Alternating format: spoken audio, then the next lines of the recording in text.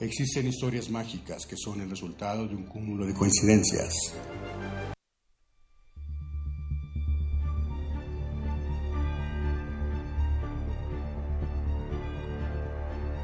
Existen historias mágicas que son el resultado de un cúmulo de coincidencias.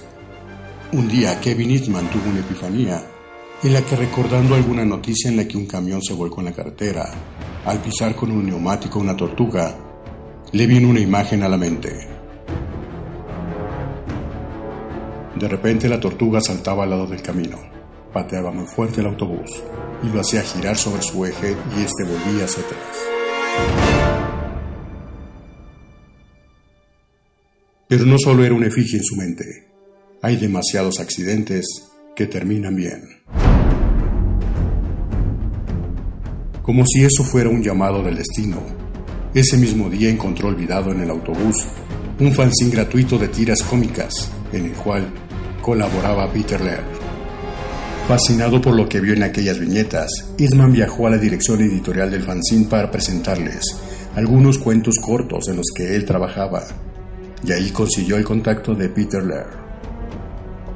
El resto es una historia de 30 años, una historia que nos enseña que cuando algo debe pasar, simplemente todas las piezas toman el lugar correcto, sin necesidad de ser forzadas.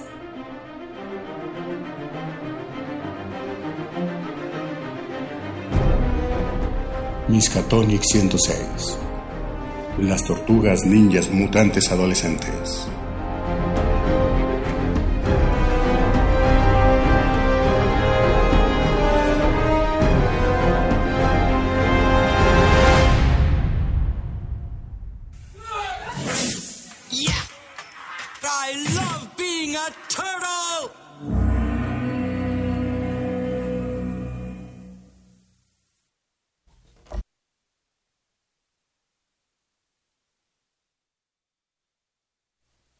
Muy buenas noches, Miskatonitas del sector 2814. Yo soy Gilberto Cárdenas y ustedes están hoy en Miskatonic, la radio del noveno arte. Me da mucho gusto estar con ustedes. Híjole, este programa me llevó horas y horas y horas de investigación. Inclusive, ahorita comentamos un detalle al respecto. Recibí un mensaje hoy de una escucha al cual apreciamos mucho, ya es una escucha de antaño. Su nombre es Luis Rodea, a lo mejor algunos de los miskatonitas ya lo ubican por ahí, donde me decía, bueno, te envío un gran saludo, Luis, antes que nada, gracias por tus mensajes. Y en su mensaje me decía que no le desagradaban las tortugas, pero que el tema se le hacía muy pobre y poco interesante. Mi respuesta a eso es simplemente, escuchen la introducción de este programa y complemento con lo siguiente, ¿no? 30 años se dicen bien fácil, pero sin embargo Teenage Mutant Ninja Turtles está ahí y en su momento trascendieron y rompieron récords en todos los medios en los cuales se ha explotado la franquicia. Y quien diga que no hay tela de dónde cortar al respecto, lo invito a que escuche esta serie de programas, ya que la tortura en Miskatonic viene de color verde. Los escuchas de antaño ya van a saber de qué estoy hablando o a dónde viene la referencia. Y no solamente va a ser un programa, sino varios programas al respecto de las tortugas ninja. Para cerrar con esto, si el tema es pobre, resumimos en que son 30 años de historia, cerca de 6 o 7 series publicadas en diferentes editoriales de cómics, todas con diferentes historias, 4 películas live action, 4 series animadas distintas, 2 películas animadas, un show musical, 2 documentales oficiales periodísticos, 2 libros de investigación, 4 compañías diferentes de figuras de acción, y atrás de todo esto, una gran historia por parte del equipo creativo, que será lo que abarcaremos hoy nada más en este episodio 106 de Miskatonic, la radio del noveno arte. Antes de empezar, vámonos rapidísimo con los saludos. Hay saludos hoy para Torjo Sagua, para Genaro, para Fernanda Imigue, para Patti Garli, para Carlos Rioja, para Alberto Valdés Manzanares, Miguel de Olarte, Lord Tuétanus y el Friki Podcast, a Alico Sidae, a Bernardo Méndez, a Paladín Chapaverbá de nuevo, Paladín Chapacorseño, del programa de radio Anisenpai, y este programa lo transmiten por Nozomi no Radio. También le mandamos saludos a Omar Martínez, a Diego Escobar, a Julián Campos, que también nos pidió por ahí unos saludos muy muy especiales. Ahorita les voy a decir para quién. Híjole, es que esto de estar con 4 dispositivos al mismo tiempo es un show. Pero bueno, mandó saludos para Princesa Cachemira y a Selene Monroy. La Princesa Cachemira es Mariana Campos. Y bueno, a Celescatliponca por sus recientes cumpleaños al más puro estilo de Radio 590 LS Pantera. ¡Ay, ay, ay! Saludos para todos ellos. Pues bueno, estos saludos ya saben que son sagrados y los quiero enviar de una vez porque si no, está bien extenso el programa. Tenía años que no me salía un guión tan largo, aunque ya saben que de repente me pongo a hablar y hablar y hablar y ya no está tan largo el asunto. Pero bueno, las Tortugas Ninja Adolescentes Mutantes han sido una de las franquicias más reboteadas y con más versiones oficiales en la historia del cómic, el cine, la televisión y los videojuegos. Pero para entender cómo y por qué ha pasado esto, e incluso cómo es que todas estas versiones convergen para llegar al resultado final que tenemos hoy en día en las ediciones publicadas por IDW, que prácticamente son algo así como la versión definitiva de las Tortugas Ninja, hay 3 documentos indispensables que les recomiendo. 2 de ellos son en video. El primero es Turtle Power, The Definitive History of the Teenage Mutant Ninja Turtles, del año 2014, que es un documental en DVD donde en voz propia de Kevin Eastman y Peter Laird nos narran la historia de las Tortugas Ninja y del nacimiento de la franquicia hasta que en el año de 2012 ocurre un evento que ahorita vamos a platicar. Es un gran documental, nada aburrido y con una carga emocional entre los autores que te contagia. Sobre todo la parte final donde narran su separación y el autor del video cierra comentando que la última vez, después de muchos años en que estuvieron juntos, fue en una firma de autógrafos. Esto lo vemos dentro de ese documental, después de 20 años de no verse prácticamente. Y el segundo documento necesario para entender cómo funciona todo esto de las Tortugas Ninja al día de hoy es Teenage Mutant Ninja Turtles Forever, del año 2009, que es una película animada protagonizada por las tortugas de la serie animada del año 2003, las clásicas del año 1987, y bueno, en esta película ambos deben detener a Destructor, que irá brincando de dimensión en dimensión para matar a todas y cada una de las tortugas existentes, para destruirlas de una vez por todas, hasta que se entera del origen de las mismas y viajarán a la época de las tortugas originales del cómic de Eastman y Laird. Así es, aquellas tortugas en blanco y negro que son, digamos que más salvajes, casi no hablan, más bien gruñen en lugar de hablar, son extremadamente fuertes y sanguinarias sobre todo. Bueno, estas aparecen en Turtles Forever, es de verdad una maravilla. Lo más interesante de esta película es que en cierto momento nos presentan a todas las generaciones que han existido de tortugas en todos los medios, cine, televisión, videojuegos, cómics. Aparecen incluso imágenes de grupos de cosplay, juguetes, en fin, todas y cada una donde se nos explica que todos existen y son reales y pertenecen a, digamos que al canon, por así decirlo, pero cada uno pertenece a una dimensión diferente. El tercer y último documento que considero interesante e indispensable es el cómic del 30 aniversario publicado por IDW. Y aquí en México fue editoriado por Editorial Bruguera. Y este documento nos lleva de la mano por las diferentes versiones en cómic del equipo mutante, pero sobre todo nos narran cómo y por qué surgieron todas estas historias. Este cómic a lo mejor todavía lo pueden encontrar ahí con algunos voceadores. Yo lo he visto en el Comic Rock Show. Es un cómic que vale la pena comprar. Realmente no es caro, está en 50 pesos, pero lo vale por todo el contenido que tiene. Y tal como lo cuenta nuestro narrador, Alex Heredia, a quien le mandamos un saludo, la historia de los creadores de Teenage Mutant Ninja Turtles parece sacada de una película. Cuando Eastman consiguió el contacto de Peter Laird, inmediatamente hicieron química y se juntaron a trabajar. Primero que nada, y antes de tener lista cualquier idea, nombraron a su estudio. Si es que podían llamarlo así, ya que se juntaban en un cuarto a dibujar nada más y a ver televisión y a compartir tiempo.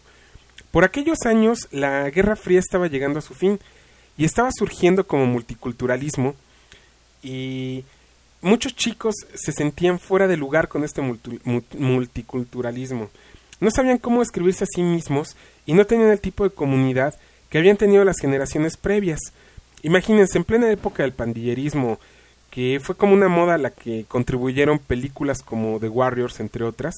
Los chicos que no encajaban con alguno de los grupos de multiculturalismo convergían por alguna extraña razón en tiendas de cómics y coleccionables.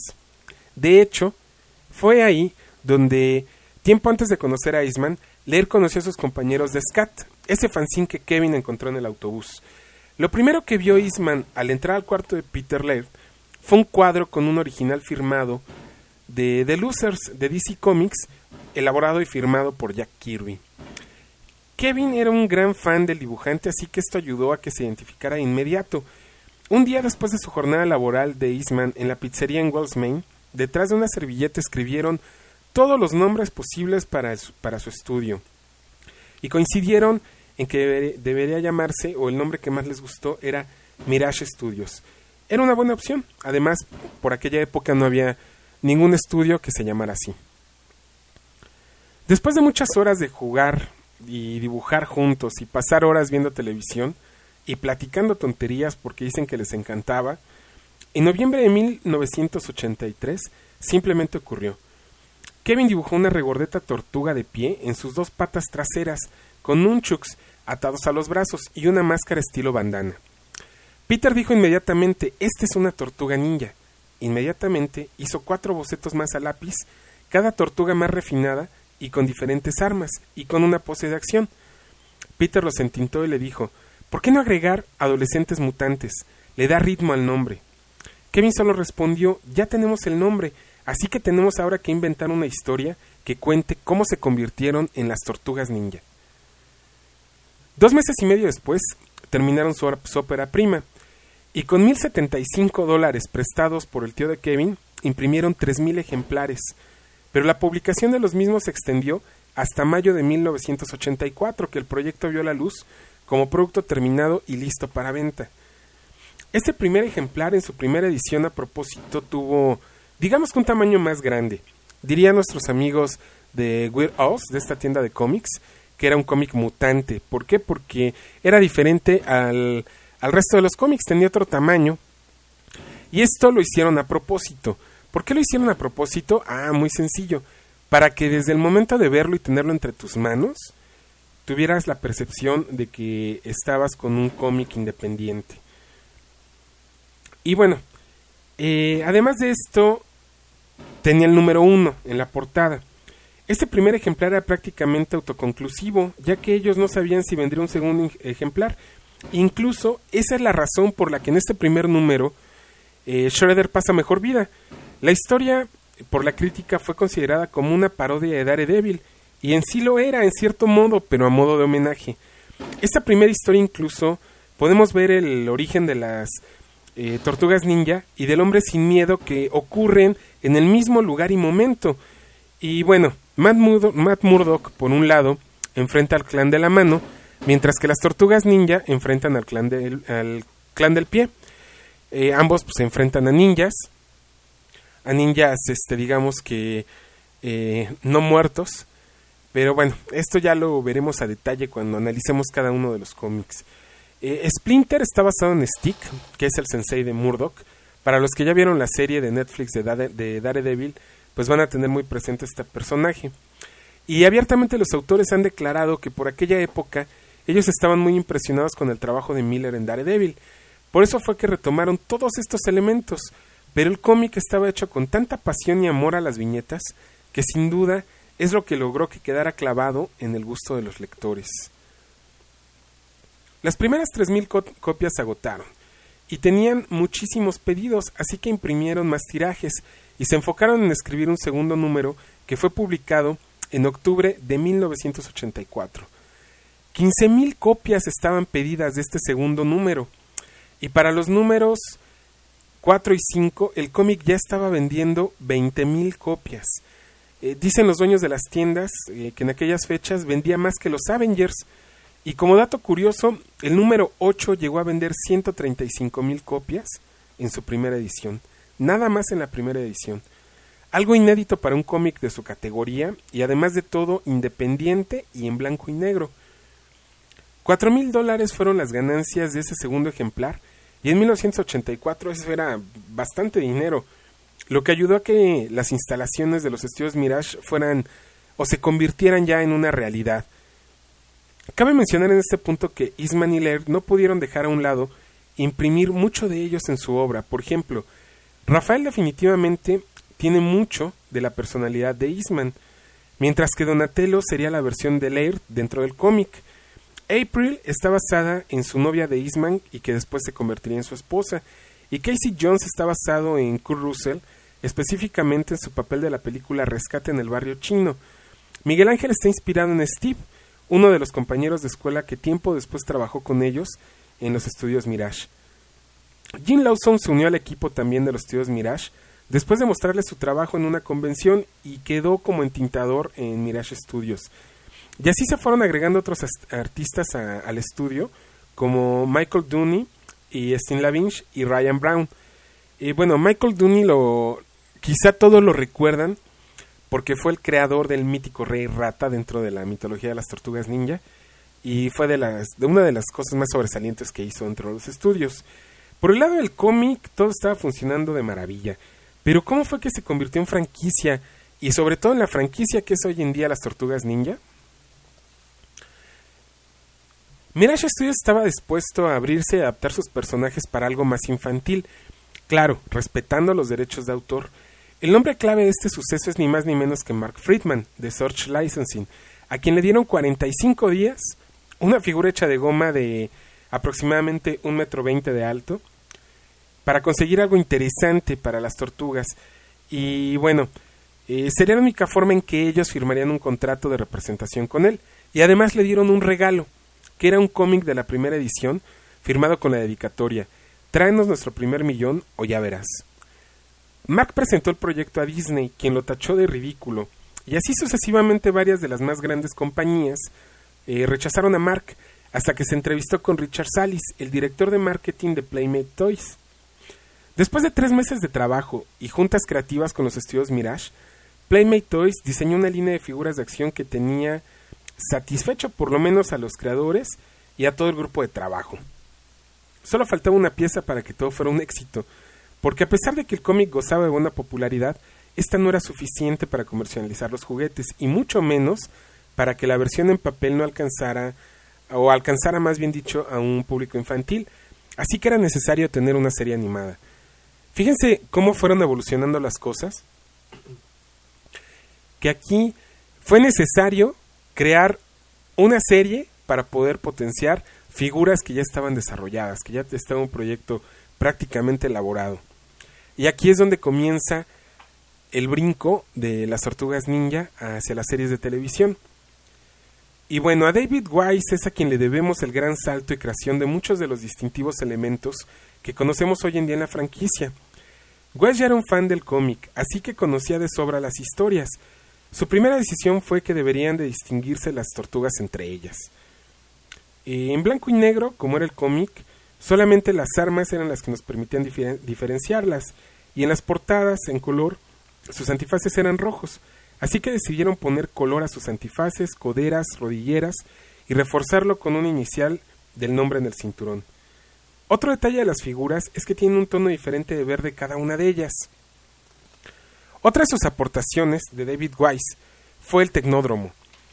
Dio la instrucción a los creativos de las figuras crear una estrella de la muerte con ruedas.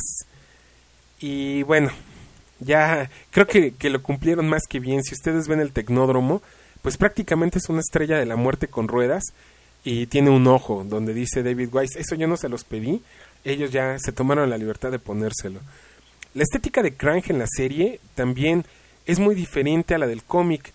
En el cómic son humanoides, que a final de cuentas nos damos cuenta de que son extraterrestres, porque en cierto momento revelan que en el abdomen portan a estos seres que son como cerebros, ¿no? En la caricatura fue David Wise el que le diseñó la estética de este robot con lentes muy estilo punk, que yo creo que es el más popular que conocemos, que por cierto por ahí he visto fotos de una figura de acción de este Krang que se ven increíbles. Ya no supe si se canceló, si iba a salir, pero se ve maravilloso. Y bueno, también otra aportación de Krang de David Weiss, a la serie y que elemento mítico dentro de las Tortugas Ninja fue el Kawabonga. Y bueno, el Kawabonga se convirtió en algo emblemático gracias a Miguel Ángel y cada vez más como un emblema de las Tortugas Ninja. Weiss lo copió de un episodio de Peanuts en el que Snoopy estaba surfeando y gritaba Kawabonga. De aquí fue donde él lo escuchó por primera vez, retomó ese elemento y obviamente lo trasladó a la serie de televisión. Bebop y Rocksteady fueron creados por Playmates durante la parte conceptual, la primera de la creación de las figuras. Steve Barner fue el escultor que les dio vida a las figuras de acción y bueno, varias líneas de trabajo trabajaban una detrás de otra. Playmates fabricaba las figuras basadas en el cómic, mientras por ahí Fred Wolf Studios creaba una serie animada basada en las figuras de acción. Así que en diciembre de 1986 oficialmente Mirage Studios firma un contrato de sociedad con Fred Wolf Films y con Playmate Toys. En menos de 3 años y con nada más 5 números del cómic, ya había una serie de televisión en producción, una línea de juguetes y bueno, algo así si lo hubieran platicado los creadores como un plan, sonaría loco y ridículo. Digo, si alguien llega y te dice, estoy dibujando un cómic y llevo nada más 5 números y bueno, mi carrera acaba de iniciar hace menos de 2 años y ya quiero ver planes y buscar quién me haga una serie de televisión y figuras o algo así, nadie lo hubiera creído. O sea, todos los hubiéramos tachado de locos a quien se acercara y nos dijera eso, ¿no? La línea de figuras que se escogió fue la de la escala de 9 centímetros, no solo por lo popular de la escala en figuras como Star Wars y G.I. Joe, sino por los costos. Ellos querían que cualquier niño pudiera comprar una figura de las Tortugas Ninja. Toys R Us, el gigante de la cadena juguetera en Norteamérica, se unió a la sociedad para distribuir los juguetes. Un año después, a finales de 1987, las Tortugas Ninja hicieron su debut en televisión. Tortugas Ninja Adolescentes Mutantes, Héroes con Caparazón, Poder de Tortuga, era lo que rezaba el tema de la intro del programa. Se convirtió en éxito inmediato que los posicionó en ese momento como los juguetes más vendidos de la historia y el programa de televisión más visto. Se transmitió por más de 200 cadenas de televisión en Estados Unidos, o canales, por así llamarlos. Por más de 200 fue transmitido, entonces imagínense el éxito que llegó a tener. Y bueno, se agotaron en las tiendas los juguetes inmediatamente, y sobre todo porque nada más había 10 personajes y 5 capítulos de la serie de televisión. Esto recaudó $25 millones en utilidad únicamente por esa temporada. Y Playmate Toys, pues bueno, ellos lo consideraron el producto más exitoso en la historia de la compañía. A pesar de tener ese éxito, Playmates no quería ya hacer más, porque ellos decían que el tiempo de vida de una figura era de 1-2 temporadas a lo mucho, no se había dado una tercera que fuera exitosa, y pues ellos no pensaban arriesgar más al respecto, ¿no? Fred Wolf estaba muy interesado en continuar con el éxito del show, así que contactó directamente a Mark Friedman cuando Playmates Toys les dijeron que ya no querían hacer más. Le pagó un dineral al estudio Mirage para tener los derechos de la serie, y este proyecto él fue y lo vendió a la cadena CBS, quien pidió una temporada de 26 capítulos más. El éxito ya estaba garantizado. Y cabe mencionar que entre las voces originales de la serie de televisión en inglés se encuentra la de James Avery como Shredder. ¿Quién es James Avery? Quizá ustedes lo recuerden por El Príncipe de Bel-Air, esta serie que catapultó a Will Smith. Bueno, el tío de Will, o de El Príncipe, es James Avery. Él era la voz de Shredder en la primera serie de las Tortugas Ninja. Y bueno, de forma paralela, antes de que fuera lanzada la serie de televisión, Gary Proper encontró el cómic en una tienda de cómics y desde que lo leyó pensó que era una historia que se debería mostrar en la pantalla grande. Así que antes de contactar a los estudios Mirage, de saber que se estaba trabajando en una serie de televisión y en figuras, él se dio a la tarea de contactar productores para vender el proyecto y tener el dinero suficiente para poder hacer una película. Entre este grupo de productores que él contactó se encontraba Thomas Gray y Kim Dawson. Ellos a su vez contactaron a Golden Harvest cuando tuvieron el proyecto. Una productora que se había encargado de hacer películas para Bruce Lee y para otras películas más de artes marciales. Al principio Thomas Gray estaba más que escéptico, pero Bobby Herbert, quien fue el primer escritor que estuvo en la película, fue quien lo persuadió y lo ayudó en la ardua tarea de conseguir presupuesto para la película. Él andaba por todo Hollywood, dice, vendiendo el proyecto, diciéndoles que entre manos traía uno de los proyectos más exitosos de toda la historia, pero cuando les decía que se trataba de tortugas ninja verdes, adolescentes y mutantes, todo el mundo le decía que sí, estaba consumiendo drogas o algo parecido. Thomas Gray también estaba escéptico con todo y la labor que estaba haciendo Herbert hacia él. Y bueno, en ese momento Thomas Gray tuvo también una epifanía al respecto. Thomas Gray leyó por primera vez uno de los cómics y quedó encantado, y su epifanía consistió en utilizar stunts o dobles disfrazados y filmar en Hong Kong, así que con muy poco dinero tenía que hacer la película.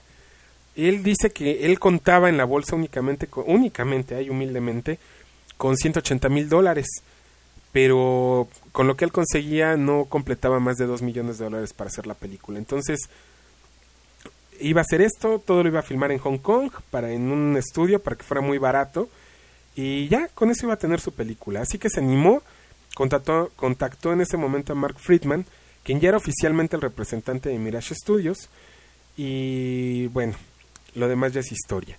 Llevaron un grupo de creativos, productores, el escritor de Las Tortugas Ninja, para que Peter Laird y Kevin Eastman comenzaran a involucrarse con ellos para ver si llegaban a un buen acuerdo con el proyecto, desarrollaban un buen proyecto. Pero al principio Eastman y Laird estaban muy involucrados con las series animadas y obviamente con las ideas que les llevaron Gray y Herbert, que enloquecieron, no estuvieron de acuerdo, declinaron sus ofertas iniciales, pero después se presentaron ante ellos con quien sería el director de la película, Steve Barron, director de videos en aquel entonces de Michael Jackson y Ajá. Él lo querían como director, o les llamó la atención, porque como ustedes recordarán, los videos de Michael Jackson son secuencias muy largas, entonces también tienen un trabajo de edición muy difícil, y esto fue lo que dijeron: Michael Jackson es el director de los videos de Michael Jackson es el bueno. Y sobre todo porque trabajaba con giroscopios y cosas así que eran elementos que ellos querían dentro de la película. Y bueno, debido al rechazo hacia Herbert como escritor, contrataron al entonces escritor de la serie de televisión de Los Años Maravillosos, Todd Langen, y lo encerraron durante 3 meses en un hotel con los cómics, y sobre todo con una pared llena de páginas y páginas donde había escenas de acción que querían mostrar en la película. La preproducción, que originalmente se llevaría en 6 meses, se llevó casi en 8, más otros tantos meses más en enrolar en el equipo al director, que fue Steve Barron, y que en muchos puntos fue una de las decisiones más acertadas que pudieron haber tenido, porque Barron y Jim Henson eran muy buenos amigos. Entonces obviamente Barron lo invitó a ser él quien creara los personajes y trajes para la película. Este punto fue uno de los más difíciles, porque Jim Henson en un principio no quería participar en el proyecto. Él no quería involucrarse en proyectos violentos, consideraba que eso le daría mala imagen a sus Muppets. Además de que dudaba que con el presupuesto tan bajo que tenían, lograran concluir la filmación. Mientras esto ocurría, Thomas Gray ya se había gastado los $2 millones iniciales, necesitaba 6 millones más, y aparte de esto pagarle a Jim Henson. Con muchas trabas el estudio consiguió a los inversionistas, pero eso no era todo. El reto de usar actores reales, que los trajes no usaran cables y que con 30 kilos más de peso lograran ejecutar acrobacias, era simplemente un sueño, ¿no? Las máscaras de los trajes casi no tenían visibilidad, y en ocasiones, como todos los movimientos de las máscaras eran ejecutados por medio de control remoto, de hecho fueron algo así como los primeros animatrónicos de la historia, lograban confundir o tapar la visibilidad de los actores durante la filmación. Todas estas limitaciones hacían pesados y torpes los movimientos de las tortugas, y esto lo solucionaron con algo que no se había hecho hasta ese momento. No se había hecho. En lugar de filmar a los tradicionales 24 fotogramas por segundo, las escenas de lucha y diálogo de las tortugas se filmaron a 23 fotogramas por segundo. lo que les dio movimiento y agilidad visual en el filme. Y para las escenas de pelea se utilizó, eso sí ya se había hecho anteriormente, el común de las películas de artes marciales, que era de 22 fotogramas por segundo. Todo el equipo de los estudios Mirage estuvo muy de cerca en la producción y al pendiente, ya que afortunadamente uno de los sets se encontraba en el estado de Carolina, en lo que eran en aquel entonces los estudios Carolco. Ahí era donde estaban filmando parte de la película. Y bueno, estaban muy al pendiente. En las noches después de terminar su trabajo en el estudio, iban a darse una vuelta por el set para ver cómo iba el proyecto. De hecho, como dato curioso, en una escena de la película donde las tortugas están peleando con los Foot Soldiers en un callejón, en la primera, al fondo se ve un recolector de basura que corre asustado, un hombre chino de bigotito. Es ni más ni menos que Kevin Eastman. Y vamos, eso fue mucho antes de que los Marvel Zombies se mojaran al ver a Stan Lee haciendo algún cameo en las más recientes entregas de Marvel, ¿no? Esto fue muchísimos años antes. Después de todos los tropiezos y dificultades técnicas, la filmación concluyó y en la presentación privada que hicieron para todo el equipo creativo que estuvo detrás de la película, vieron la película los del estudio Mirage y salieron muy nerviosos. Realmente se sentían confundidos, no sabían si les gustaba la película, si iba a funcionar o qué iba a pasar con ella. Luego llegó la fecha oficial del estreno, marzo de 1990, y la película recaudó nada más en su primer fin de semana $26 millones, o sea, más del triple de lo que había costado. Y en aquella época rompió récords en su recaudación de primer fin de semana, porque la película no se estrenó en verano en alguna temporada vacacional, que es cuando aprovechan para lanzar este tipo de películas. Fue todo un éxito en Norteamérica y todos aquellos que le habían dado la espalda al proyecto le hablaron a Thomas Gray para decirle, ¿sabes qué? Yo pongo el dinero que quieras para la segunda parte, yo quiero estar ahí, oye, tengo planes para tu proyecto. Pero Thomas Gray, como buen caballero, les dijo gracias, pero quien va a estar en la segunda entrega, si es que existe, van a ser los que creyeron en la primera. Y así continuó esta historia. Lamentablemente, Las Tortugas Ninja quedó marcada como la obra póstuma de Jim Henson, quien falleció 2 meses después del estreno, en mayo de 1990. Inclusive, en la edición que ya llegó aquí a México y la que después salió en video, durante los créditos iniciales vemos que dice en memoria Jim Henson. En ese momento comenzó el éxito real de las tortugas a nivel mundial. Memorabilia por todos lados, las figuras de acción según los fabricantes tienen un periodo, como les explicaba, de un éxito de 3 años. Las Tortugas Ninja fueron la primera línea en rebasar esos 3 años o temporadas. Había cepillos de dientes, mochilas, vasos, tenis, todos los artículos que puedas imaginar con la imagen de las tortugas surgieron. Después rebasaron las fronteras, llegaron a Canadá y a México, invadiendo y logrando obviamente una gran fama. Y la aceptación también llegó a Reino Unido, aunque lamentablemente ahí censuraron el nombre a Tortugas Héroes Adolescentes, porque mutante y ninja eran conceptos agresivos para un niño inglés. Japón también las aceptó encantado, y la masificación fue inmediata. La nueva línea de juguetes definitivamente no podía esperar, y Playmates pues entró de nuevo al aro, ahí al juego, y al igual que la primera vez, muchos de los personajes nacieron primero como una figura de acción y después pasaron a formar parte del cómic. Y bueno, solo algunos, no todos. Yo les puedo decir que una de mis figuras favoritas es el Hombre Mutante, y nunca lo vi en un cómic de las Tortugas Ninja.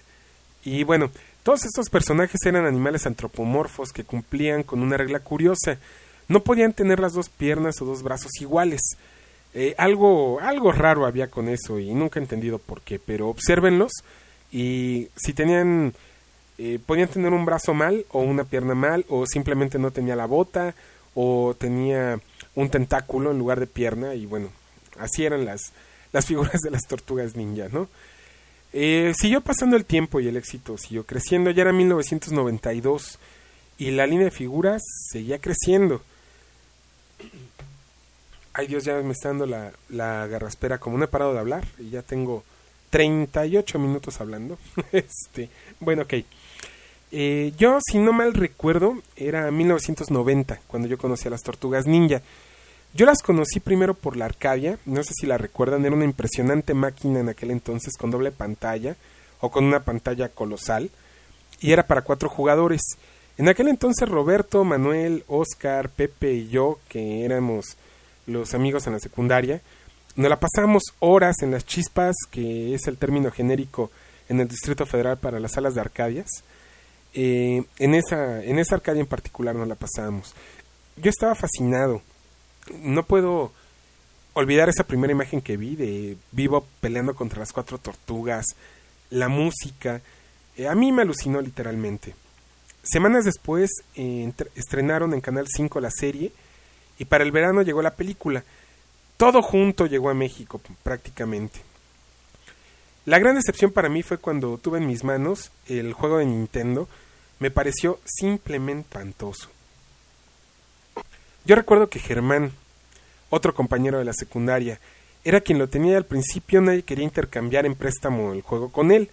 Y cuando surgió la serie, bueno, todos teníamos que esperar semanas para que llegara nuestro turno del préstamo. Germán, yo creo, o más bien aseguro, que con ese juego y el de G.I. Joe tuvo oportunidad de jugar muchísimos juegos gracias a los préstamos, ¿no? Y nosotros en el grupo de la secundaria nos la pasamos hablando de las tortugas ninja.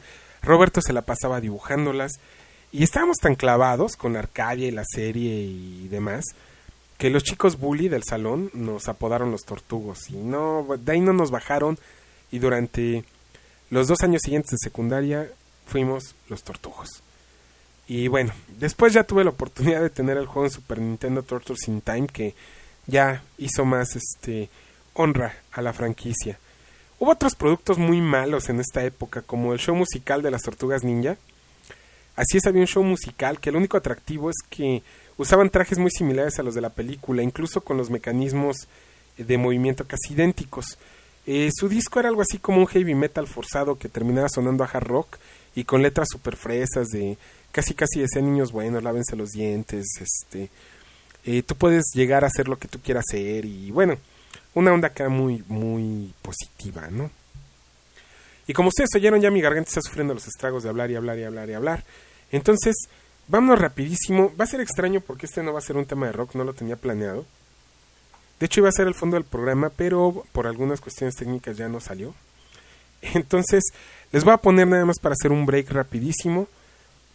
Unos temas casi en 8 y 16 bits para que eran parte del soundtrack de esta Arcadia de la que estamos hablando.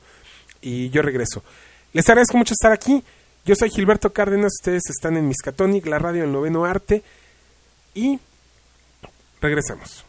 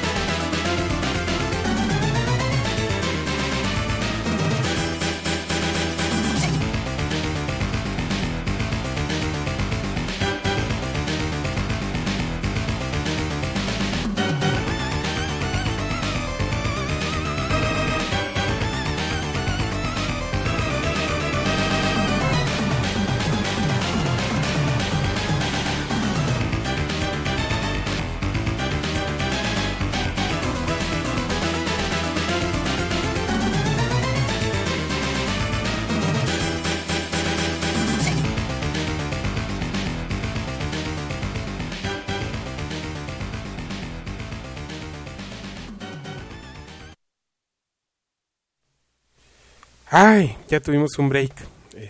Ya estoy de vuelta. Ese tema es el mejor tema de un jefe que puedas enfrentar en una Arcadia. Por siempre lo será. Le mandamos un saludo muy especial a Omar del Toro, que nos está escuchando. Es un fan de las tortugas. Así que, Omar, te mandamos un saludote, Omar del Toro, hasta Tierras Tapatías. Te mandamos un saludo y un abrazo. Me da gusto. Fíjense que este es otro factor muy importante. Ahorita lo voy a comentar. Es algo que ha estado pasando por los espacios que ha habido entre una serie de televisión y otra. Prácticamente cada generación ha tenido sus tortugas ninja. Quizá unos adoren más a otras. Yo, por ejemplo, la serie original de televisión, yo la adoraba hasta que no hace mucho volví a verla. Eran realmente tontas. Inclusive eso se ve en Tortures Forever. Eran muy tontas. Y pues eran debiluchas, no precisamente eran lo mejor peleando y demás. Digo, las series animadas han evolucionado muchísimo, pero si las comparamos contra las de Nickelodeon, no las de ahorita, sino las del 2003, esas eran una maravilla. Pero ya tendremos otro programa donde vamos a platicar de todas las series, de todos los cómics, porque para mí el que se está publicando en este momento es el mejor. Ya les platicaré el porqué. Continuando, un año después del éxito de la primera película, llegó la secuela llamada El Secreto de Luz. En España se llama El Secreto del Moco. Y bueno, el os es este mutágeno que los convirtió en lo que conocemos nosotros como mutantes, ¿no? Lamentablemente ya no tuvo el corazón esta segunda película de la primera y no tuvo la misma aceptación. El público resintió eso inmediatamente. Y es algo de lo que se arrepienten todos en el equipo creativo. Estaban demasiado distraídos con toda la mercadotecnia y demás temas que llegaron tan de pronto a ellos que no pusieron el cuidado de la primera en la continuación. Después llegó una tercera parte, que es en la que viajan en el tiempo, y retomó muchos de los elementos de la película original y mejoró muchísimo, aunque ya lamentablemente por la quemada de la entrega anterior, pues ya la gente ya no la aceptó, el público ya no la quiso con el mismo, o no le tuvo el mismo cariño. Y bueno, aquí lamentablemente fue donde llegó la inminente separación del gran equipo Eastman y Laird. Cuando comenzaron con las tortugas, dibujaban y estaban pensando en ideas nuevas el 80% del tiempo, y solo el 20% lo usaban para la parte económica y de negocios. Para la salida de la tercera película ya era todo lo contrario. Ellos estaban enfocados en los negocios e incluso ya no dibujaban. Tenían un equipo creativo atrás de todo eso. Se fueron distanciando poco a poco hasta que Eastman se mudó de ciudad. Comenzó a colaborar con heavy metal y a interesarse en otras cosas, así que decidieron terminar con su sociedad. Y Kevin Eastman le cedió los derechos creativos a Peter Laird. Y recuperar los derechos vendidos a diestra y siniestra a editoriales y compañías le llevó poco más de 10 años. Y hasta 2001 surgió otro cómic más de Teenage Mutant Ninja Turtles, realizado por lo menos por uno de los creadores y bajo el sello de los estudios Mirage. Hubo más series, pero de todas estas platicaremos después. Finalmente, en octubre del 2009, vino la venta definitiva de los derechos de las Tortugas Ninja Nickelodeon. Eastman y Laird recibieron cada uno un cheque por separado y eso fue todo. Hasta ahí llegó la historia. Nickelodeon se ha encargado de borrar todos los blogs, páginas y demás que existían acerca de la historia pasada de las Tortugas Ninja. Afortunadamente hay fans tan de hueso colorado que crearon todos estos documentales de los que les hablaba y donde podemos enterarnos realmente de lo que pasó. Peter y Kevin, después de esa recepción del cheque, no volvieron a verse hasta el 3 de mayo del 2014, en la celebración del 30 aniversario de las Teenage Mutant Ninja Turtles, donde se reunieron para firmar algunos cómics a sus fans. Ese video es súper emotivo. Después de conocer toda la historia, lo que fueron, cómo se separaron y demás, sí te arranca una lágrima verlos. Se les ve el gusto de estar de nuevo juntos. se ve que están bromeando. De hecho, me atrevo a decir que están poniéndose más atención uno en el otro en lo que están platicando que realmente en lo que están firmando, ¿no? Hay mucho más acerca de estas 4 tortugas que, bueno, encierran una magia temporal capaz de sobrevivir a una generación completa. Si nos vamos a lo que dura la adolescencia, han sido 3 generaciones de adolescentes.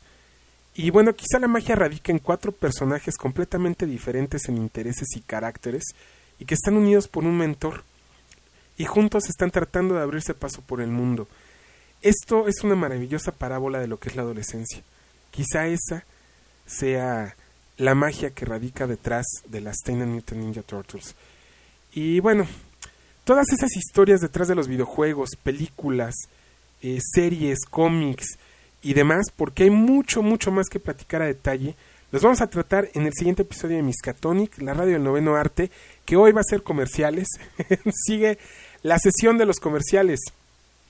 Los invito a que vean el programa de Juegos, Juguetes y Coleccionables, que es la estación de radio que están escuchando, pertenece a este programa, Juegos, Juguetes y Coleccionables. Y este programa lo transmiten por canal 169 de Total Play o por el 181 de Easy, todos los martes a las 10 p.m. Así que como no hay Miskatonic, no tienen pretexto para no verlo. Es un programa donde van a visitar convenciones, coleccionistas, bazares, hacen revisiones sobre juguetes. Siempre hay algo interesante en ese programa, así que si eres coleccionista lo vas a disfrutar muchísimo.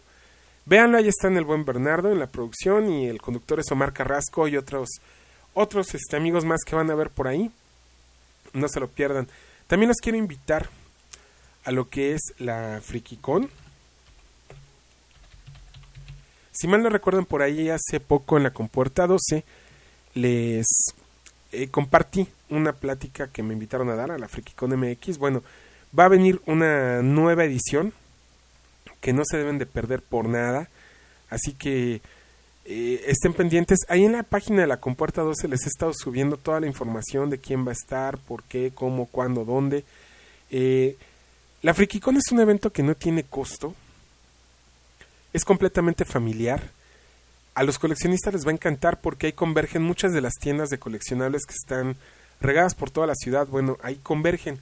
Y sí son tiendas de coleccionables especializadas. No es el puesto del Comic Rock Show o de algún tianguis, no. Estas sí son tiendas, algunas virtuales, otras físicas. Pero por decirles algo, está Equestria, que es una tienda de... se dedica a Mi Pequeño Pony. Todo lo que quieran de My Little Pony lo van a encontrar. Hay otra tienda que es de Transformers. Hay otra tienda que vende exclusivamente anime. También tiene por ahí presencia Editorial Camite. Dense una vuelta, de verdad vale mucho la pena. Esto es en el Deportivo del ESME, del Sindicato Mexicano de Electricistas, que está en Calzada del Hueso. Ahí es donde se realiza este evento. No se lo pierdan, vayan, vale muchísimo la pena. Ojalá yo los pueda ver por allá. Y es más, se van a encontrar por ahí a Cara, de la chica que es la BJ de Player 2. Se van a encontrar actores de doblaje. Y lo mejor es que todos conviviendo dentro del evento. No crean que están por allá de divos. No, para nada. Conviven con toda la gente. Hay actividades para los pequeños. Hay un rally. Rally me parece que va a ser de zombies. Va a estar bueno. Dense una vuelta.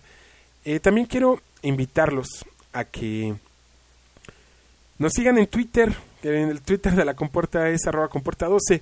Que nos sigan en la página que es compuerta12.com. Recuerden que Miskatonic es el programa de radio oficial de la Compuerta 12 y en Facebook nos pueden encontrar como Compuerta 12, así nada más buscándonos.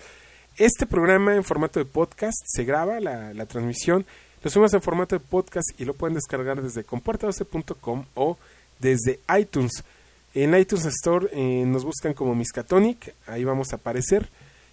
Ahí, si pueden, los que nos escuchan, dejen su valoración. No lo olviden, hay muchas cosas por ahí interesantes que compartir. Están regresando unos viejos escuchas que por ahí me mandan mensajes.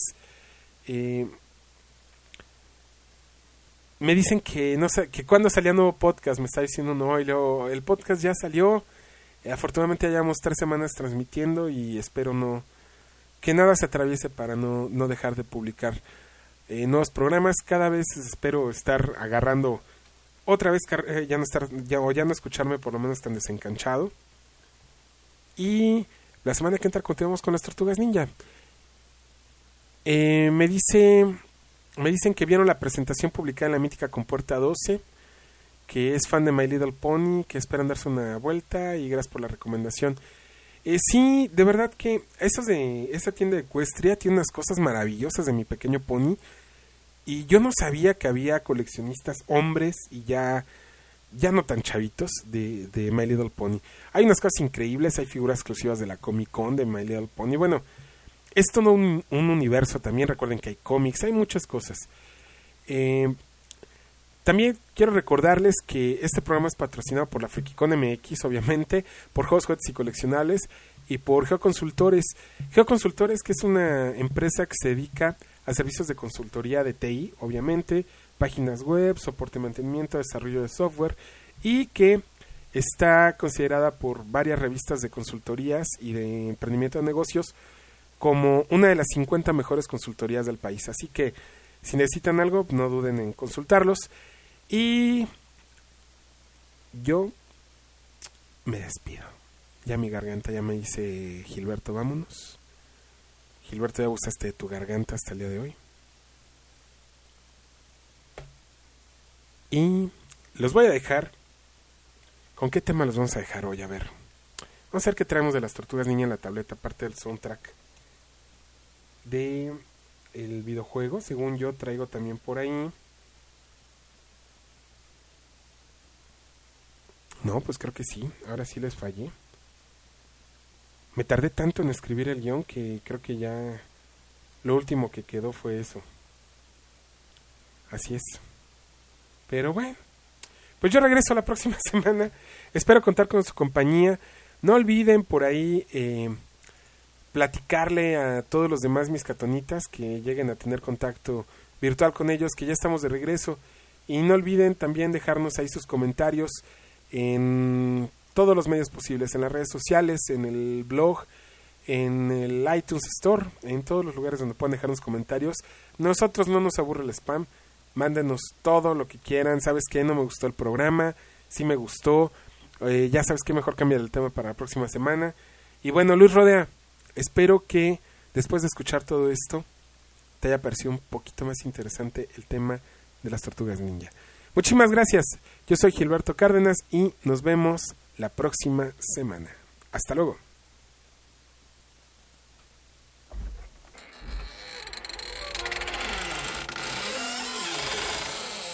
No te espantes. El Miskatonic ya regresa.